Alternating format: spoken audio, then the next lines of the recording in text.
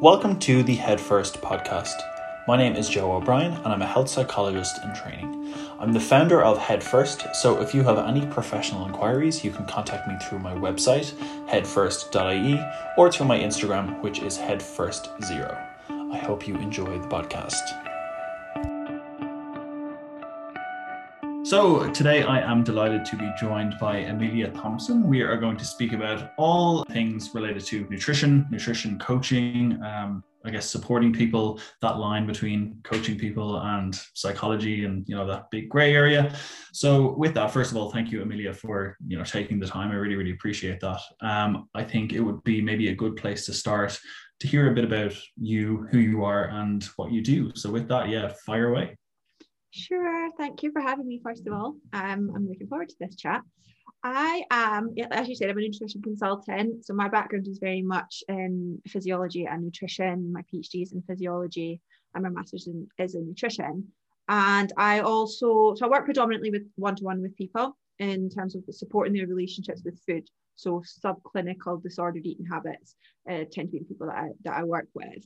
And I also run an online education portal and course called EIQ Nutrition, which is like a compassionate, holistic, evidence-based approach to nutrition.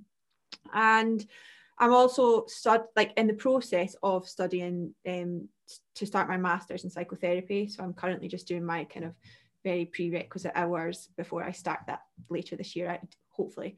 I think I'm heavily based in the fitness industry. I used to compete in bodybuilding and I have come through that side of things, and more recently I have sort of moved, because of the types of clients that I work with and the type of work that I do, I've moved much more towards the therapeutic side of things. I've always used a lot of kind of CBT type techniques within my coaching, but obviously within my scope of practice, never titled as that, and more just to support my clients' relationships with food. So it's obviously the next step for me is to actually get the formal training behind that, because I think obviously that's really what's more important, as we're going to talk about today. Yeah, it's one of the reasons why, I wanted to talk to you for a few reasons. One, trying to kind of get a gauge on, because I don't really know either, the kind of scope of practice as a nutritionist or a nutrition coach or even a PT, because I know you would have a lot of people in your network that were kind of in that field. But that was one of the biggest reasons I wanted to speak to you, was about that switch, that kind of going down this pathway, because it's something that's coming up an awful lot more, right? People are shifting in that direction. So your intention is you're doing prerequisite hours, you want to study psychotherapy, you're planning on doing your master's in that. What brought that about?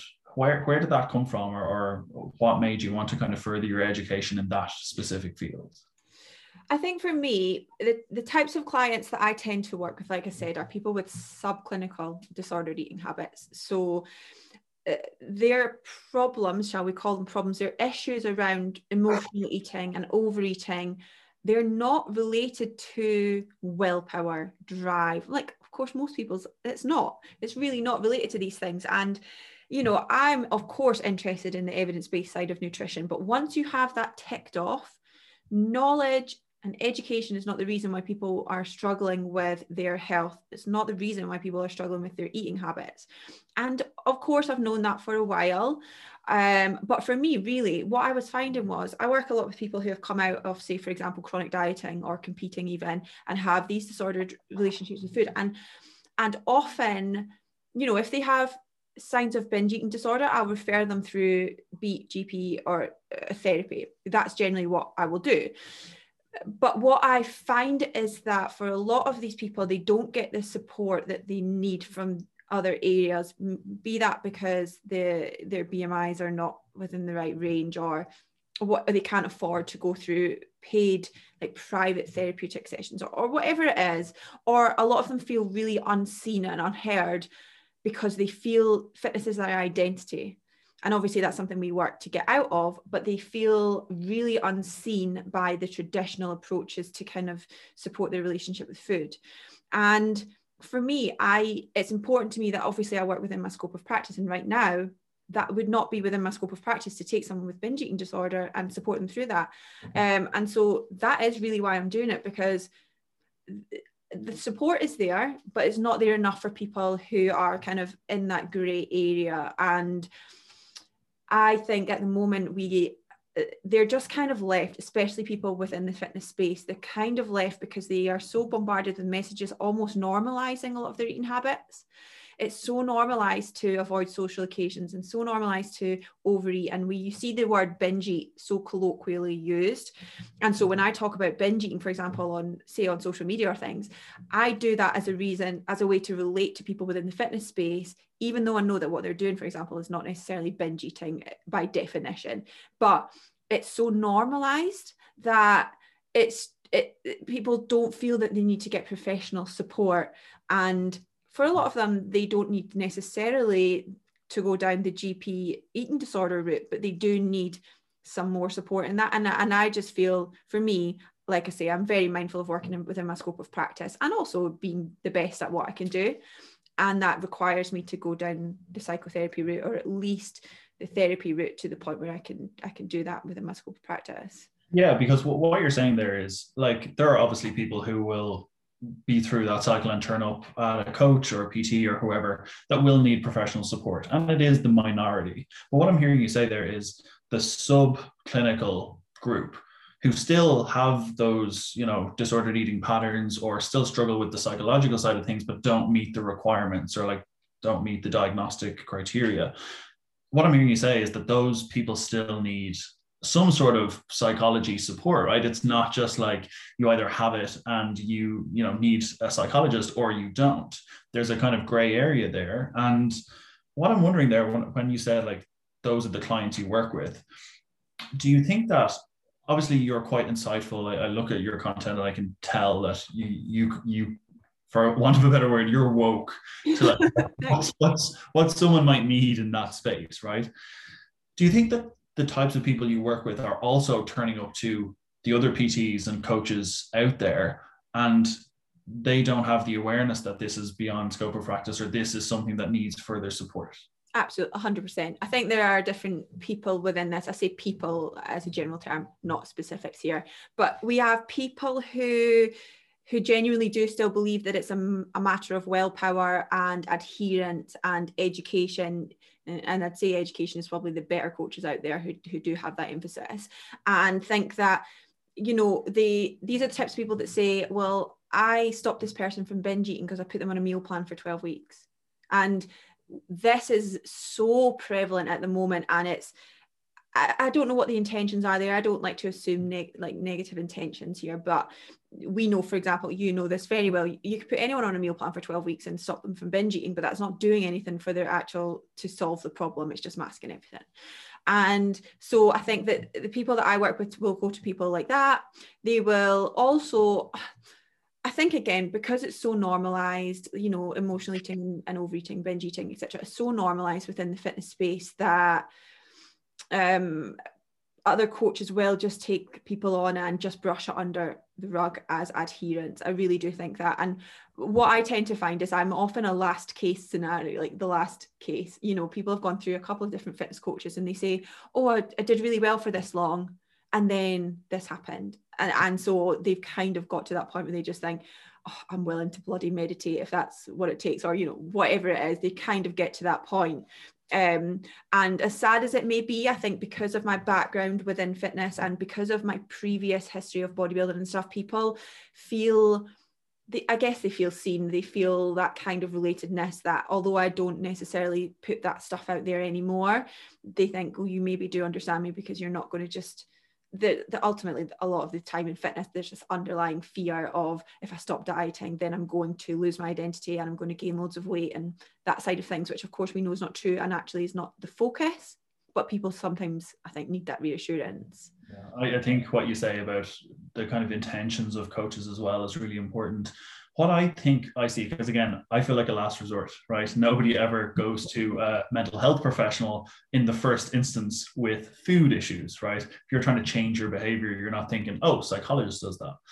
So I think what happens sometimes with coaches, nutritionists, even, dietitians across the board, is that when they give someone the short-term thing and it does work, that's evidence for them that this works. So at the end of their 4 weeks, their 6 weeks, their 8 weeks, whatever it is, they can say, oh no, it did work.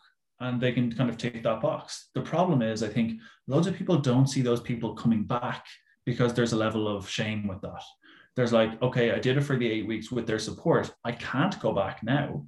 And that's why people change so often, I think. Like there's very few people out there. I know the people who work with disordered eating tend to work with people for a longer period of time, but there's very few people out there who have like repeat customers or like long-term clients. I think for that reason, because they've shown it works for a short period of time, therefore I'm doing my job. So again, I hope that there isn't an ill intention there of taking advantage of people, but I do think people will believe that, oh, my system or my program works because they see it in the short term. Yep. And absolutely. I think I like to think that the majority of people are like that in the fitness space. They do have good intentions and they are trying to support people. But, you know, I get these people afterwards and it's like, I've come through this program and it's not a reflection of the program. It's really not. Generally, it's just a reflection of they've tried all of these programs. And yeah, I like to believe that the good intentions are there, but you know, it's sometimes I see some content and I think I can see these food rules that are coming out of these coaches and I know exactly I'm going to get your clients in 6 months' time. I know that they're going to come to me, and it can be quite frustrating to see it because there are a minority that don't really care. There are a minority that make their money from transformations, physical transformations. And even the ones that talk about, and I've fallen into this before, so this is not a criticism per se, although it is, I suppose, of myself as well, is that, well, you justify this kind of transformation, physical side of things by telling a story, and that makes it okay to highlight how good this physical transformation is by all of this story behind it. But ultimately, you're still falling into the same trap of you're emphasizing this part of the journey, but you're just not emphasizing anything after that because you know what happened after that. And the number of people that come to me that I see on coaches who I respect, I see their physical transformations on their pages, and they come to me a couple of months later having gained 10, 20 kilos from overeating. And I don't know how as a coach you can ignore that with good intentions. You know that's happening, but it's almost sometimes, I think, an accepted byproduct of fitness and dieting. And often you see it under the guise of, again, I've probably done this to some degree in the past, but you see it under the guise of, well, if you want to get that lean, then you're not doing it for health, so you have to take these as a byproduct. And I think how I understand it, because again, your intention there as a coach is to say, well, you're doing what this person wants to do. This person is telling you they value competing or a photo shoot or whatever it is. They value dieting above their health. They say that. So all you're doing with your good intentions is supporting what they want. But I suppose now I'm much more at the space of, well, I can't support that with good intentions. Even if they tell me that's what they really want, I question why that is that they really want that. Because where that can go for people, that can lead to, or often comes from, kind of either internal stuff for themselves or might lead to something down the line, right? It's actually interesting because I think that's something you posted about, and something I use in clinic an awful lot is like, whose values are these? Whose beliefs are these? And you posted about it recently. I don't know if it was yesterday or in the last few days. And it's something that I spoke about recently with Sophie Medlin about eating over kind of Easter time. And when you say that, like, the client wants X, I'll always question, do you want X, or has society told you should have X? Is it the beliefs that you grew up with? Is it, the fact that you were bullied in school and that this goal makes you want to kind of avoid those negative consequences? Because, like, we're not inherently born wanting to lose weight or look differently. Like, those beliefs and intentions come from somewhere. And I think knowing that, when we kind of understand that to some extent, you can't, in all good conscience, like, support someone going towards those things, knowing that the harm that it can cause and reinforce in terms of, I guess, disordered eating behaviors, right? Yeah, absolutely. And it's not about being anti-diet or anti-fat loss. I'm very much pro-choice and in that sense. And it's more the extremes. If somebody comes to you in a healthy body size as a general term, okay, so they won't benefit from drop body fat. for their health. And they don't want to get excessively lean, but they still want to drop body fat. Even then, I will very much dig into why that may be, even though I know that it's probably not detrimental to their mental health particularly. You know, it's probably fine, and they're still restricting their dietary intake. And that is one thing that is obviously really important. I think it's forgotten, is that ultimately if you're restricting your dietary intake, you're restricting your micronutrient intake and therefore potentially impacting your health. So even the psychological side aside. So I do always question it. And I think I see it a lot with my clients who just really struggle to stick to a diet. And it's like, that's because you can't ever say to someone, as you know, that's because you don't value that and you value these other things. And that's because it's not, you can't say that. And I'm not a therapist, so I have to be very mindful of how I approach it. But it is very much a case of, you know, consistently questioning, well, but why? And you see this a lot with women who want to be leaner. You know, why do you want to be leaner? Oh, because like, I just think I look better. But do you actually look better like that?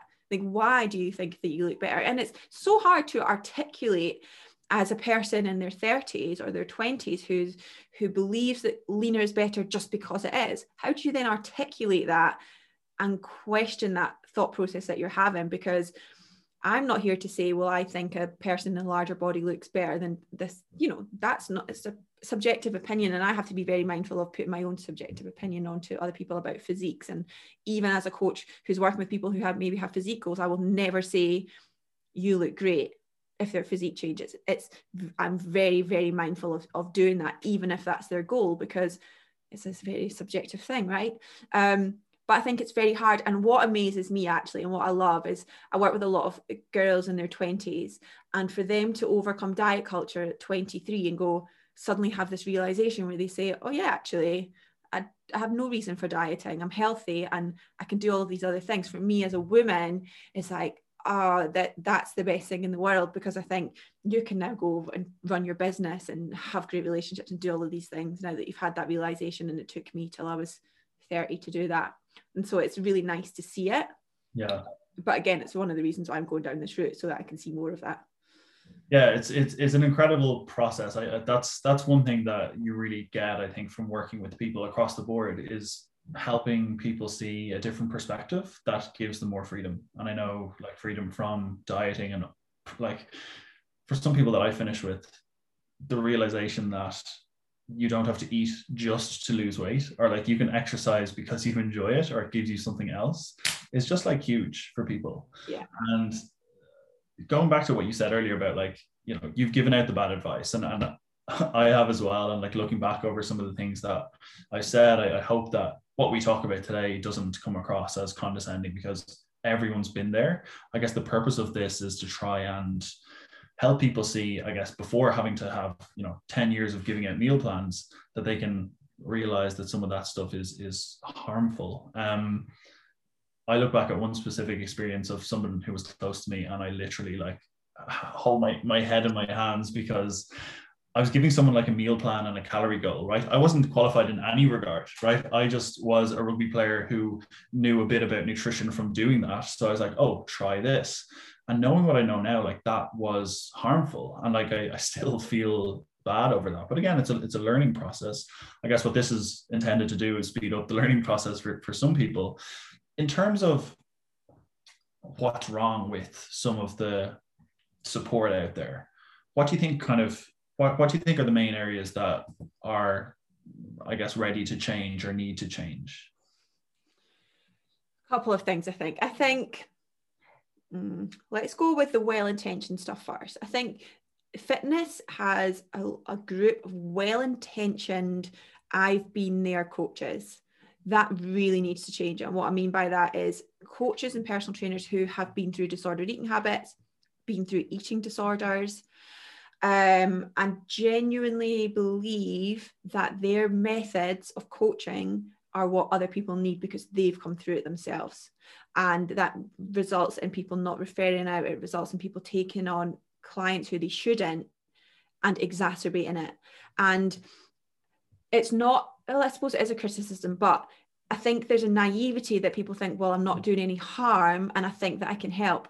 But ultimately, if you are giving somebody a meal plan who is dealing with binge eating, for example, you are doing harm. I don't mean, for some people, a generalized meal structure is going to help these people who are binge eating, right? But I mean, macro targets and structured meal plans.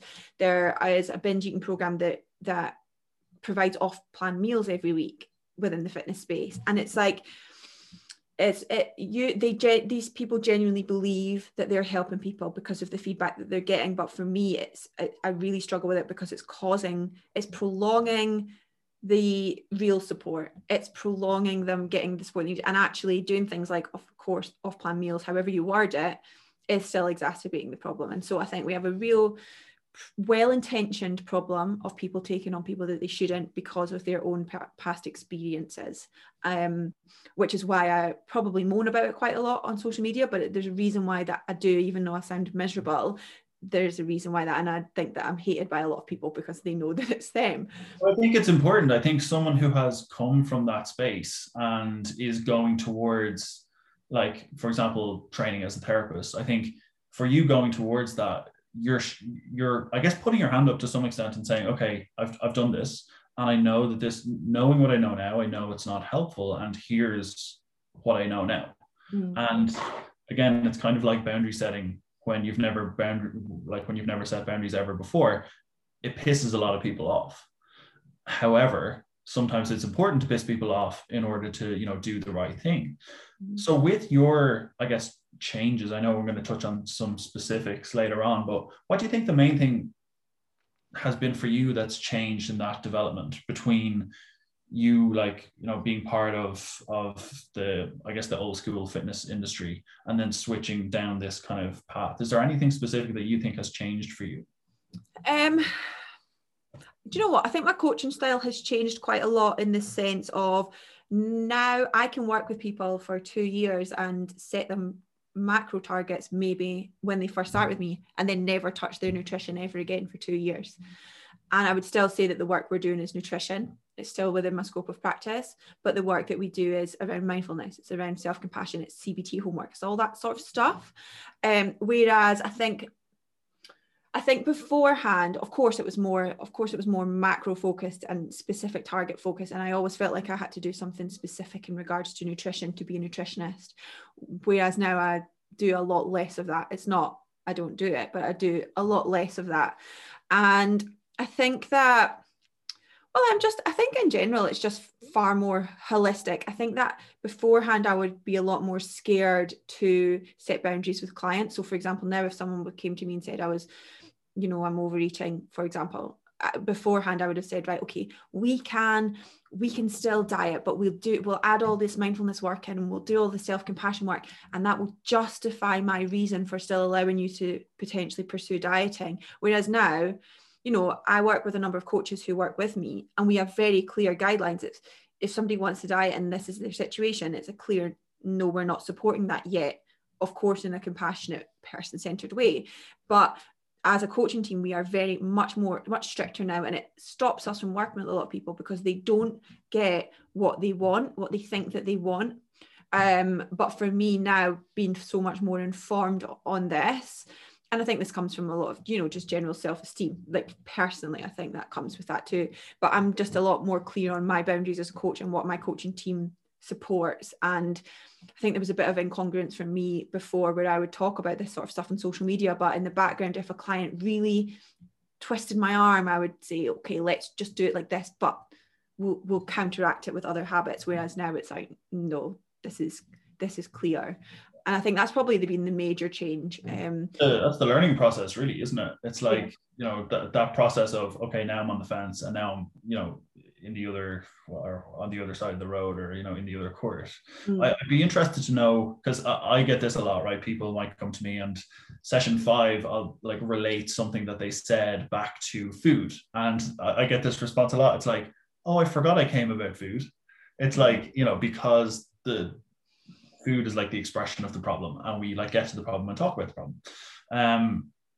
I'd be interested to know why that's reduced in your work. Is that kind of reflective of what you're doing in terms of people come with the nutrition and you keep nutrition in the conversation, but it shifts away from that because that's not where the focus needs to be for that person? Yeah, it's probably really quite similar, except obviously more within my scope versus your scope, but it's very similar in the sense of most of the conversation we then talk about is boundaries and things. And sometimes actually I was writing something from one of my clients who's just recently finished up with me, and her goals were to avoid to be able to eat without restrictions basically and stop overeating and things, and that was her outcome. And I was writing a story about how we did it, and I thought back to how we did it, and I thought to myself, I don't quite know what exactly we did, but we did something and it worked. And I think that's how a lot of my coaching works now. It's kind of like we talk about so many other things that actually when it comes to me as a nutritionist, quote unquote, selling what we've done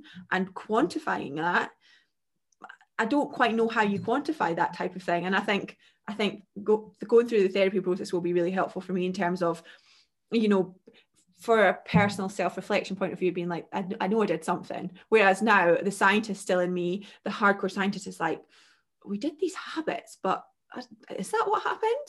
Yeah. But that's quite nice. It's so interesting because it happens a lot. It's like, for example, like in the therapy research, we know therapy works.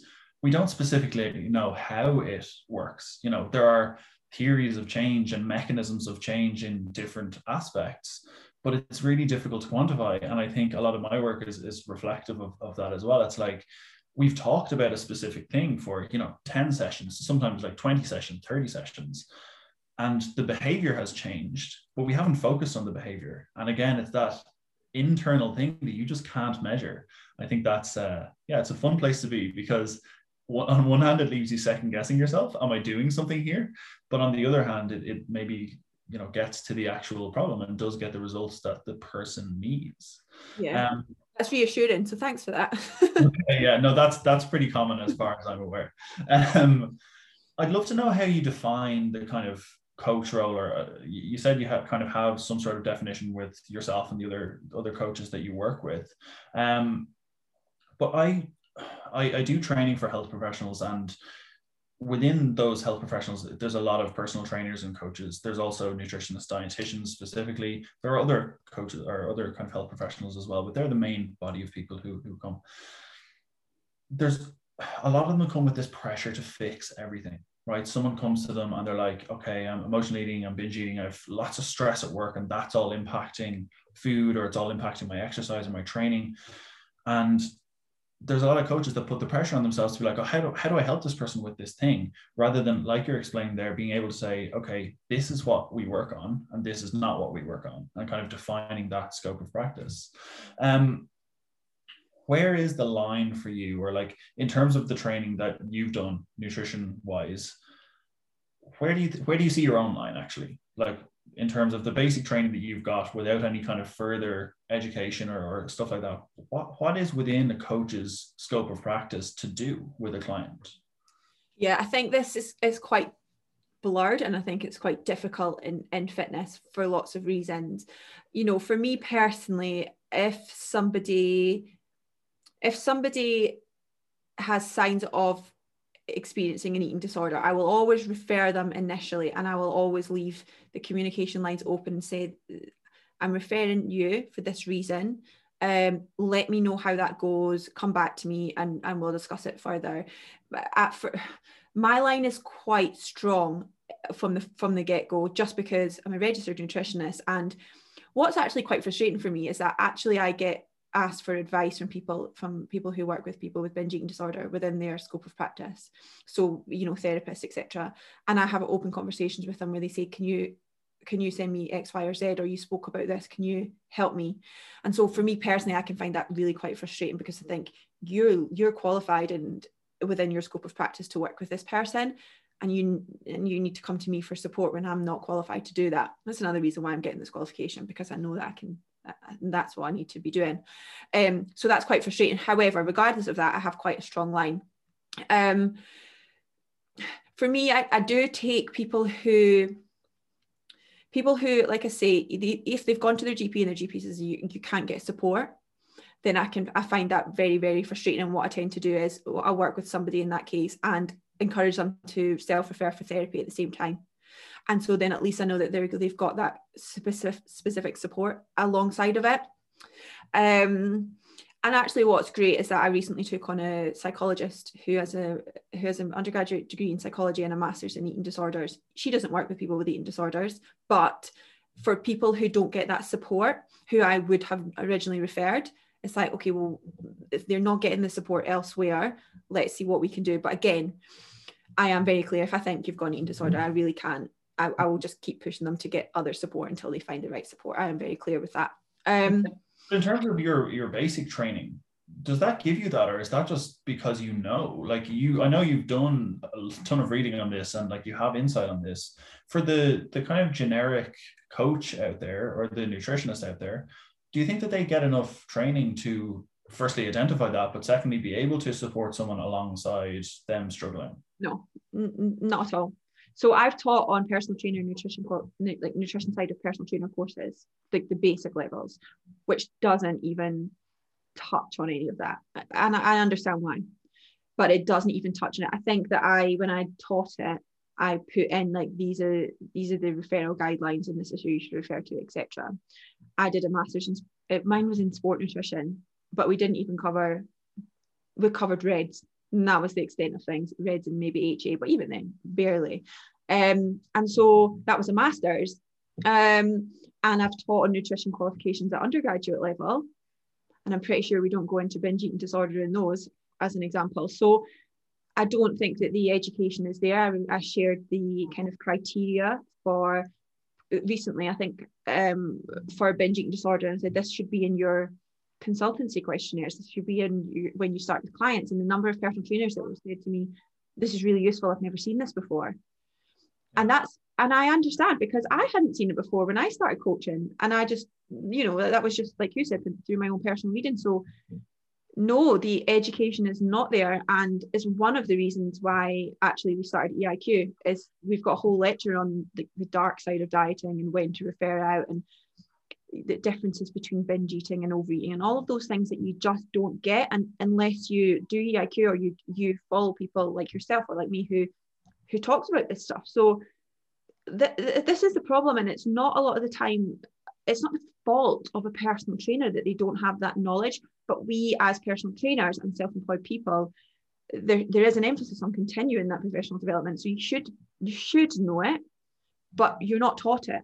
And so I do understand when people don't understand it properly. It could, because it's not the fault of the person.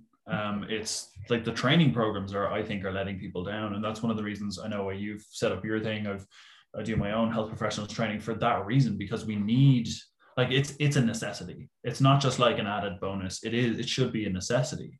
And I really feel for the personal trainers or the coaches who are out there, who are, on average, I think the stats are somewhere around 20 to 40% of people who identify as using food as comfort, right? From kind of emotions or whatever. And emotional dysregulation is like sky high in weight management services. So we know that people who need psychological support will get in touch with personal trainers, weight management services, et cetera, et cetera. But I really feel for them, because I had a PT message me a while back, and they told me that someone left their service and left them a horrible review, like really nasty, saying, you're not trauma informed, and you're not, one of the pieces that they said was like, you should read this specific author around trauma, and you've made me feel worse, and these eating issues have got worse because of your approach. And it was very blamey. But I really felt for the PT, because how could they be trauma informed? Like, how could they be expected to work with someone like that, having never been able to kind of screen for it, having never been able to, having no education on it, essentially. So I really feel for it, because it's a difficult system. And I guess for me, it makes me feel like the whole system is failing everybody, not just the client, but also the personal trainers and the coaches out there. Because, is there maybe miseducation? Are the clients not informed of where they should go if they have X, Y, and Z? Because, like I said, a huge percentage of people who turn up to weight management services or other will have some sort of disordered eating or emotional regulation issues or whatever. The difficulty I have is like, where does the responsibility lie? Is it on the client to seek out the appropriate support, or is it on the personal trainer or the coach who maybe doesn't have that education, is the responsibility on them to then identify that and put them in touch with somebody? It's so tough. And actually, when we had this discussion before the podcast, actually I've written a post on trauma-informed fitness professionals, because nobody, I would guarantee most people don't really know what that means.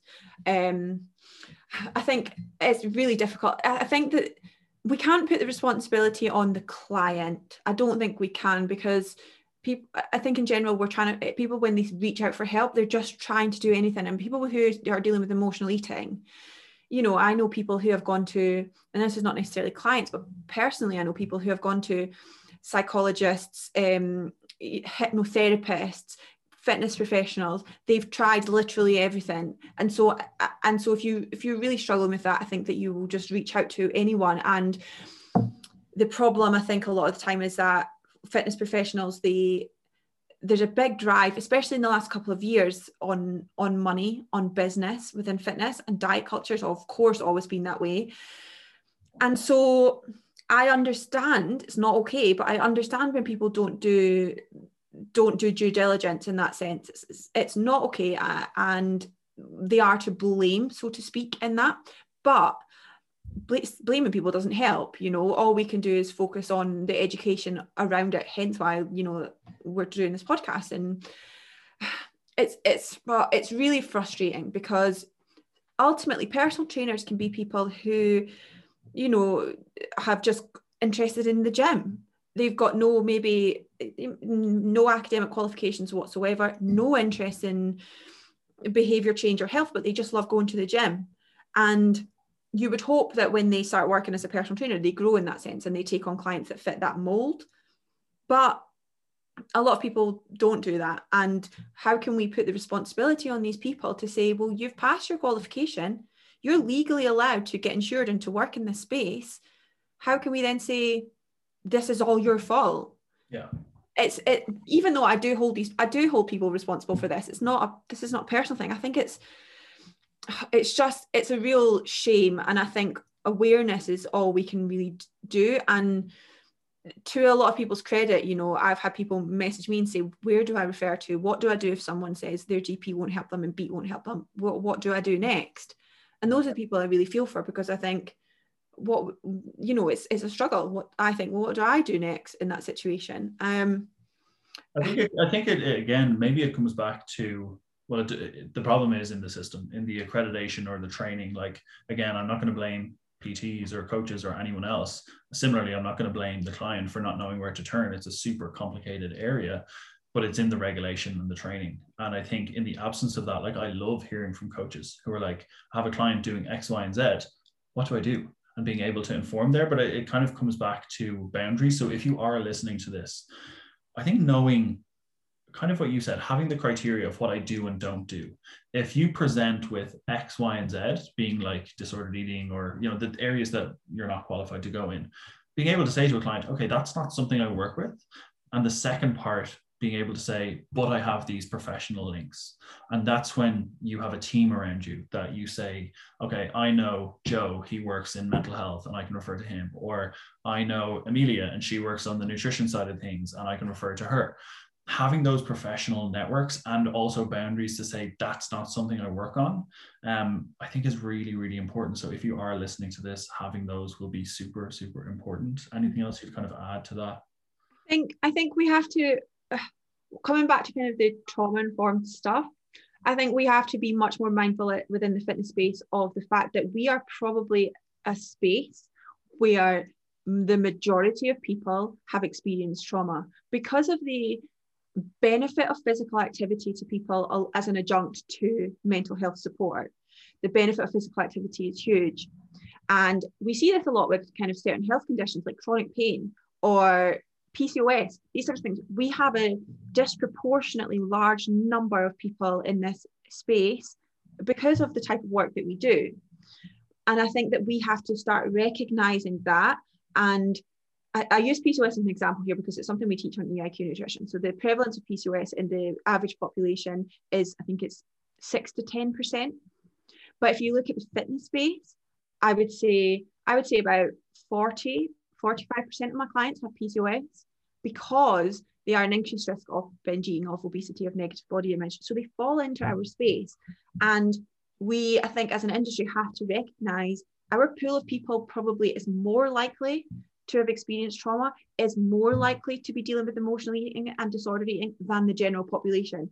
So ignoring it and brushing it under the rug and trying to frame it as, let's just work on your fat loss, or let's just stick you on a meal plan, it's not good enough. And I think just awareness of it. It's not saying you need to do something different other than just be aware. And like you said, know when to refer out is obviously really important.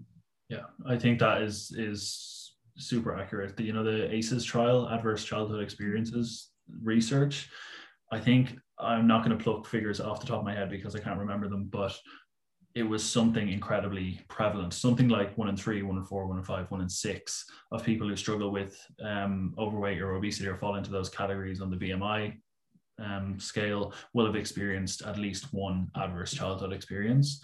So yeah, it's kind of like that quote that you do see online, like if you work with people, you work with trauma. And I think that even just the awareness of that and the intention to further your training or your education is really, really important. In terms of your own furthering your education and stuff like that, you've had quite a journey. You've gone from the whole bodybuilding scene to training to a psychotherapist. What have you learned? What's changed for you in that time, do you think? I've learned that it's not really about food. I think for me personally, without going into all of the details, I'm really mindful of all the work that I do not coming through my own lens because of my own story, but a lot of it is similar to a lot of obviously my clients. And for me, I used to binge eat regularly. I would have said when I was 18 I had binge eating disorder, but I didn't know what it was. I didn't get any professional support for it.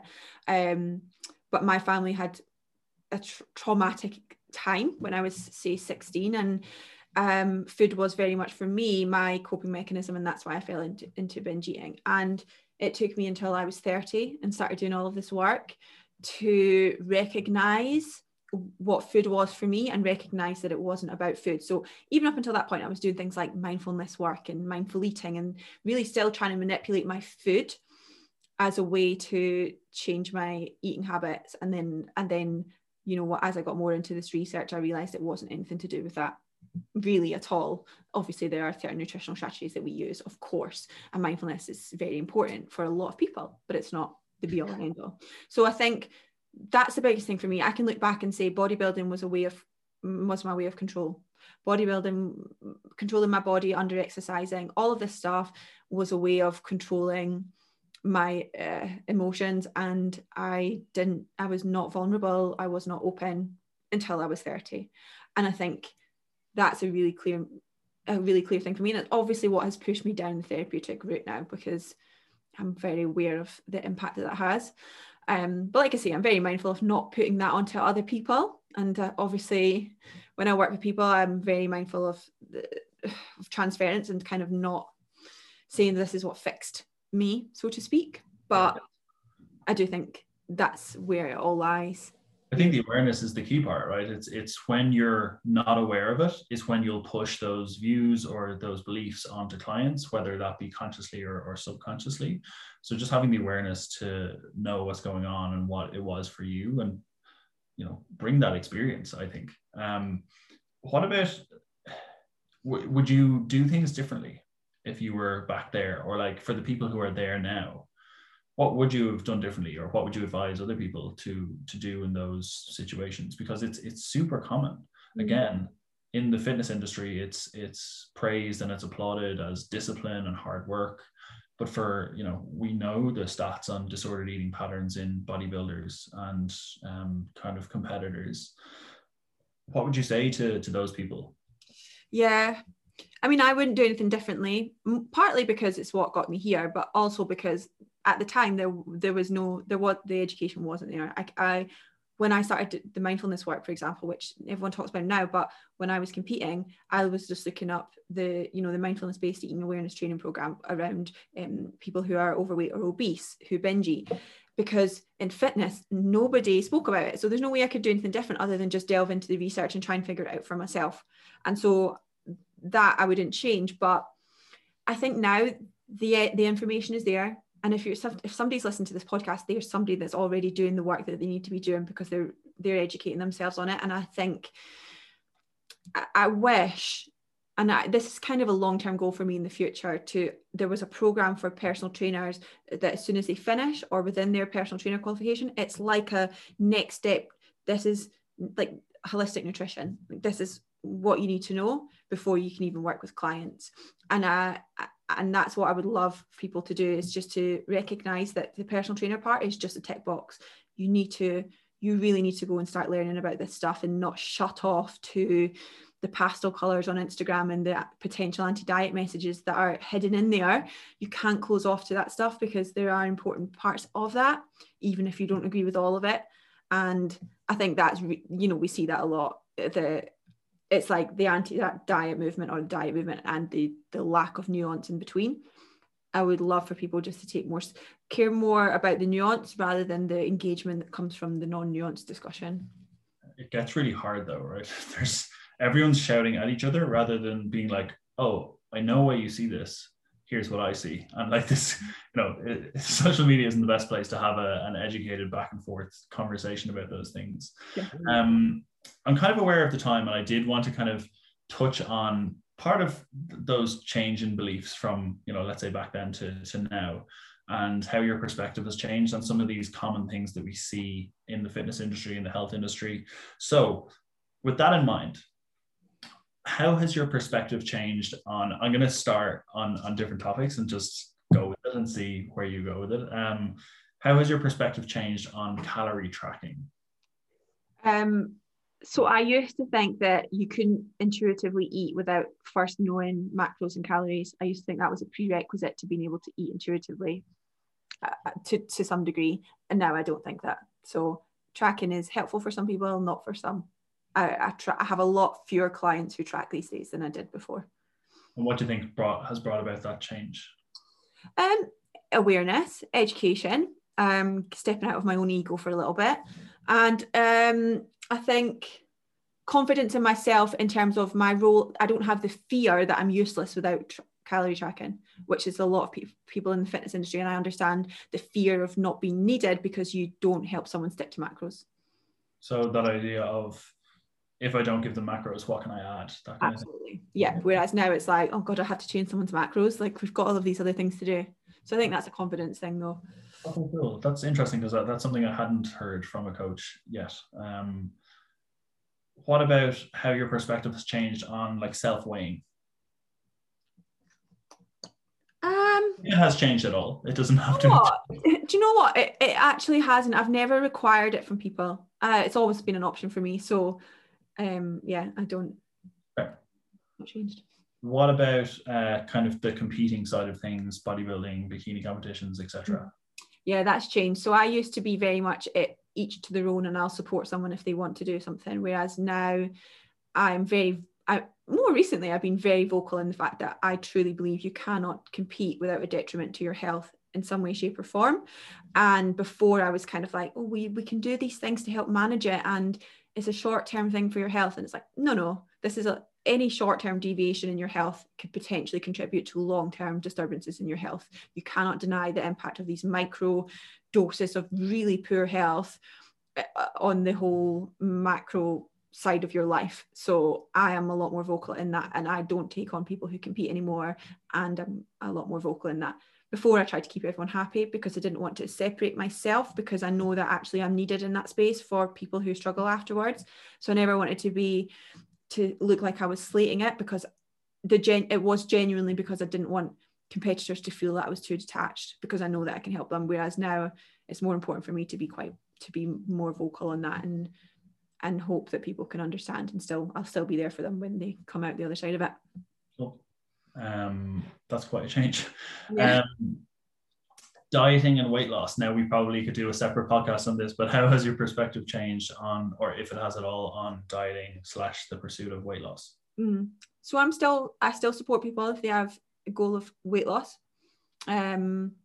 but I challenge it a lot more from people who don't get a health benefit from dropping body fat. I challenge it almost weekly I never assume fat loss. When I used to coach, and you see this a lot in fitness, you assume fat loss when someone comes to you. I never do that anymore. And yeah, I think I'm just a lot more questioning of it, and I very much relate it to values all of the time now, and really delve into that. I get a lot of clients who diet for like 4 weeks, and then they're like, oh, now I see what you mean, and then they stop dieting. That's great. Has your perspective changed at all on before and after photos? I know you've spoken about this, the before and after kind of comparison photos, or even just more broadly, the body focused photos. I know you speak a lot about objectification and things like that. How has your perspective changed on those? Yeah, so I don't personally post them anymore, and I am still open to, if you have a story behind it and you still work with this client and you support them, I don't judge people for that. I understand it. I don't do it myself, and because I think that anything that puts the emphasis on the body as a means of health, to me, is not helpful. Regardless of what waffle you put underneath it, you are still saying, and I understand Instagram is a visual platform, but there are so many other ways to do it. And, you know, if I ever talk about my clients, which I do sometimes, it's a picture of them drinking a glass of wine, or, you know, there's so many other ways to be visual other than transformations. And ultimately the background to a transformation photo is money. And I don't like, and that's okay. I sell, it's not a criticism of that, but I think that when we equate health or food relationships to bodies, it's a really toxic narrative to compound. So I see that myself, actually. People think that when they improve their relationship with food, oh, my body will change. And I think removing that kind of correlation between the two in someone's mind is really helpful. It's letting go of the idea that this is for my body to change, or the emphasis here, why I'm doing all the work is for my body to change. I think that's possibly a kind of harmful piece. Emilia, that was really insightful. I learned a lot. Anything you want to kind of wrap up with, or anything, like even just letting people know where you're at and how to kind of contact you? Sure. So best place to contact me is Instagram, is Emilia Thompson PhD, or EIQ Nutrition if you're a fitness professional and you do want to learn more. This is the type of conversation that we have on EIQ quite a lot. I run it with Emma Story-Gordon, and she is much more fat loss focused. So we have a lot of debates, and it's nice actually, because we come at it from very different angles. So I would really strongly recommend that too. Emilia, thank you so much for your time. I appreciate that I said I'd keep it to a certain time. We've gone over that time, but thank you so much for taking the opportunity to chat with me. I know your time is precious, so I'm sure lots of people will have got lots of value. So thank you so much. Thank you for having me.